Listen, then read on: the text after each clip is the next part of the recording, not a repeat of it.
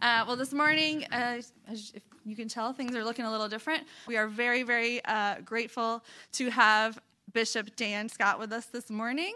If you don't know Bishop Dan, he has been a friend of Sacrament for a long time, and we're always happy to see his face around here. And he just came out with a book. He didn't want to, brag on that, so I'll do it for him. It's called Faith in the Age of AI.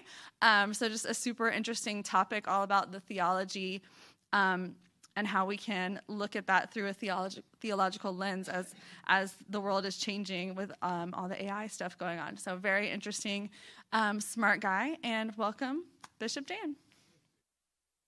It's wonderful to be here, and I know that many watch this online as well. And as it's been noted, our service is abbreviated today for numbers of reasons, but we've all filled in, and it's wonderful when we know the dance together, we can just do it together, right? And most of all, we know the Lord together, and so we're here to worship Him. So it's Transfiguration. It's a Feast of Transfiguration today. So what's that mean? 1992.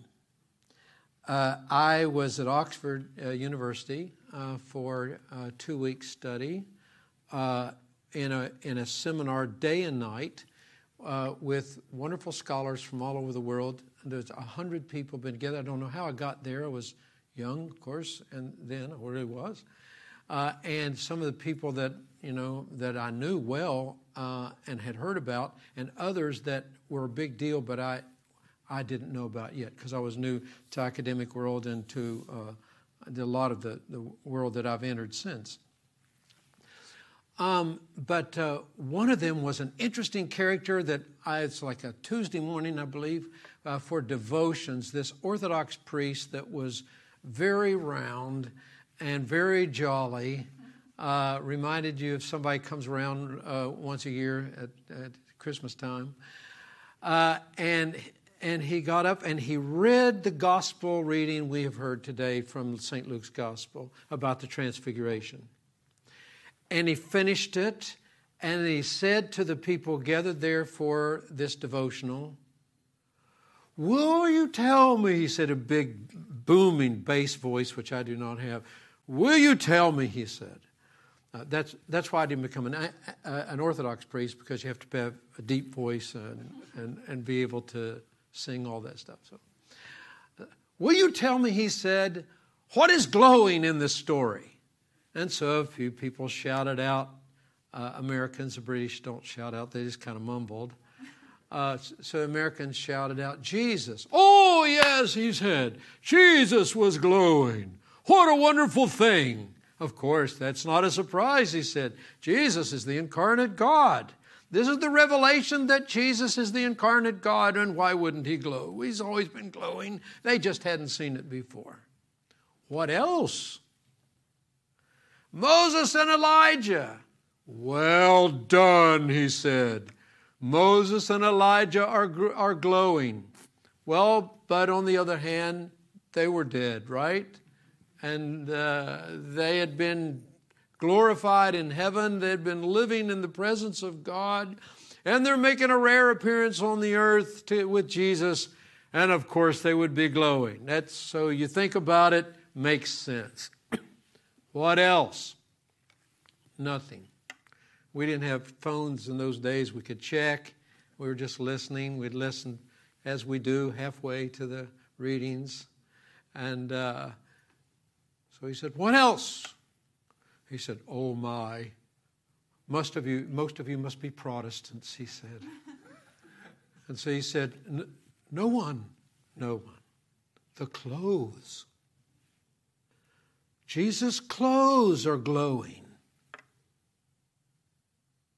And he said, and the gospel writer makes a big deal of this. They're glowing like no one had ever seen any clothes glowing. Well, you don't get clothes this clean when you clean clothes. Certainly not in the ancient world. He said, "Why does the gospel writer make such a big deal about the clothes glowing?" And then that big booming voice, he said, "Because matter matters." And then he said, the work of Christ will not be satisfied and fulfilled until every last speck of dust in the universe that God has created is redeemed. And he went through a kind of a just very short lesson, his lesson that day. And he said, Christ is the first fruits, right, of them that sleep. He's glorified. Then we follow. We're going to glow like Moses and Elijah. He said, and then he said, everything in the universe will be transformed by the glory of God. Matter matters. And he finished with this. He said, the transfiguration is not a once and for all magic show. He said, actually, it's the opposite. He said, imagine sitting like I used to go, he said, on a Saturday morning to the cartoons, see the cartoons at the theater. And we're watching the cartoons, and he said there would be like 2 or 3 hours you could watch, and eat popcorn and have a good time. And then you open the door of the theater, and he said, all that light, because you've been in the darkness, and you've been watching made-up stuff on a screen, and suddenly the light is piercing you. And he said, you realize I haven't been in the real world for 3 hours. And now there it is, pouring through. He said, the glowing of Jesus and Moses and Elijah and his clothes is a revelation that we've been living in the darkness all of our lives. And that the glory of God has come to us to awaken us to eternity. You can imagine that, well, my watch went off. Just kind of help me, someone here. Pardon me? Okay. You can imagine that I could spend considerable time unpacking this, and I would spend more time if we had more time, but you can do it yourself to think through the implications. Much of Christianity in our country has inadvertently dismissed matter as mattering. And so we hardly know what to do. And so it's interesting, go to church and like when communion comes or baptism, people don't know what to do. We all do it. All Christians have communion and baptize people. Almost all Christians do this. We do it in different ways, and we argue about why we do it and what it means. We do all that. But we all do it because the Lord said to do it, right? But I don't think that people really get it until they get this one piece. That's why, particularly in the Eastern Church, the Feast of Transfiguration is so important. When we really understand that our mortal bodies are important, it's not like I used to hear it when I was a kid in West Virginia, you look at old Zeke here, this ain't Zeke. It's like, when you take the nut out of a shell, this is just the shell of Zeke. The nut's already gone. It sounds good, but it's not good. It's not true. We believe, as usually we have the Confession of the Creed, which I think we're dismissing today, but the Creed says that we believe in the resurrection of the body. We believe in the resurrection of the body. Why? Because matter matters. And so the Apostle Peter, I think in these epistles, these 2 epistles, we could call him the kind of theologian of transfiguration. Because he's talking about, he said, we didn't follow, I like the old King James here, we didn't follow cleverly devised fables, but we were eyewitnesses. And this happened. And he said, not only did it happen, it is happening to you. The Apostle John also, beloved, now we're the sons of God. It doesn't yet appear to us what we shall be, but we know this. When Christ appears, we will be like him. We're going to see him. We'll be like him. And he follows, and he who has this hope purifies himself even as he is pure. So the Apostle Peter also weighs in on this, and he reminds us, we expect Elijah and Moses to glow. They're big deals. They're Old Testament saints. They're big, big deals. I mean, the Jews say, set a place for Elijah at the Passover, because when Elijah comes back, everything else, that's the end. That's the fat lady sings, they say in the opera. It's over. Moses, for Jewish people, that's the center of everything, the law and the prophets. But the Apostle Peter reminds us that we've been brought into that.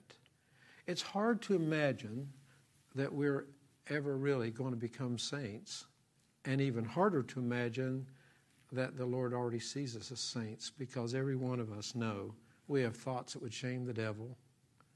We do things we shouldn't do. We, thought, word, and deed, things we do and things left undone and all that, right? And we're petty. And a lot of times we look back in our rearview mirror and we say, when is this gospel stuff going to really take hold and holiness begin? And from the Lord's standpoint, it has already begun. And hard to imagine. But if the Lord wished to reveal the glory that's already in us, that the Apostle Paul says is already in us, like in an earthen vessel, if the Lord revealed that to us, we'd look around and everybody here would be glowing. We've already been touched by the presence of God. We've been redeemed by the blood of Jesus. And we are the embryonic forms of eternal creatures. And it doesn't yet appear what we shall be. Isn't it the most wonderful thing? So the glowing of Christ is a revelation not only about who Jesus is, not only the wonderful visitors he had with him, and the voice that came from heaven and all of that, but the clouds that they entered. I read this morning online a priest that was saying the cloud was the same cloud that was over the tabernacle. Right? It's a pillar of cloud that directs the people through the wilderness and directs us now.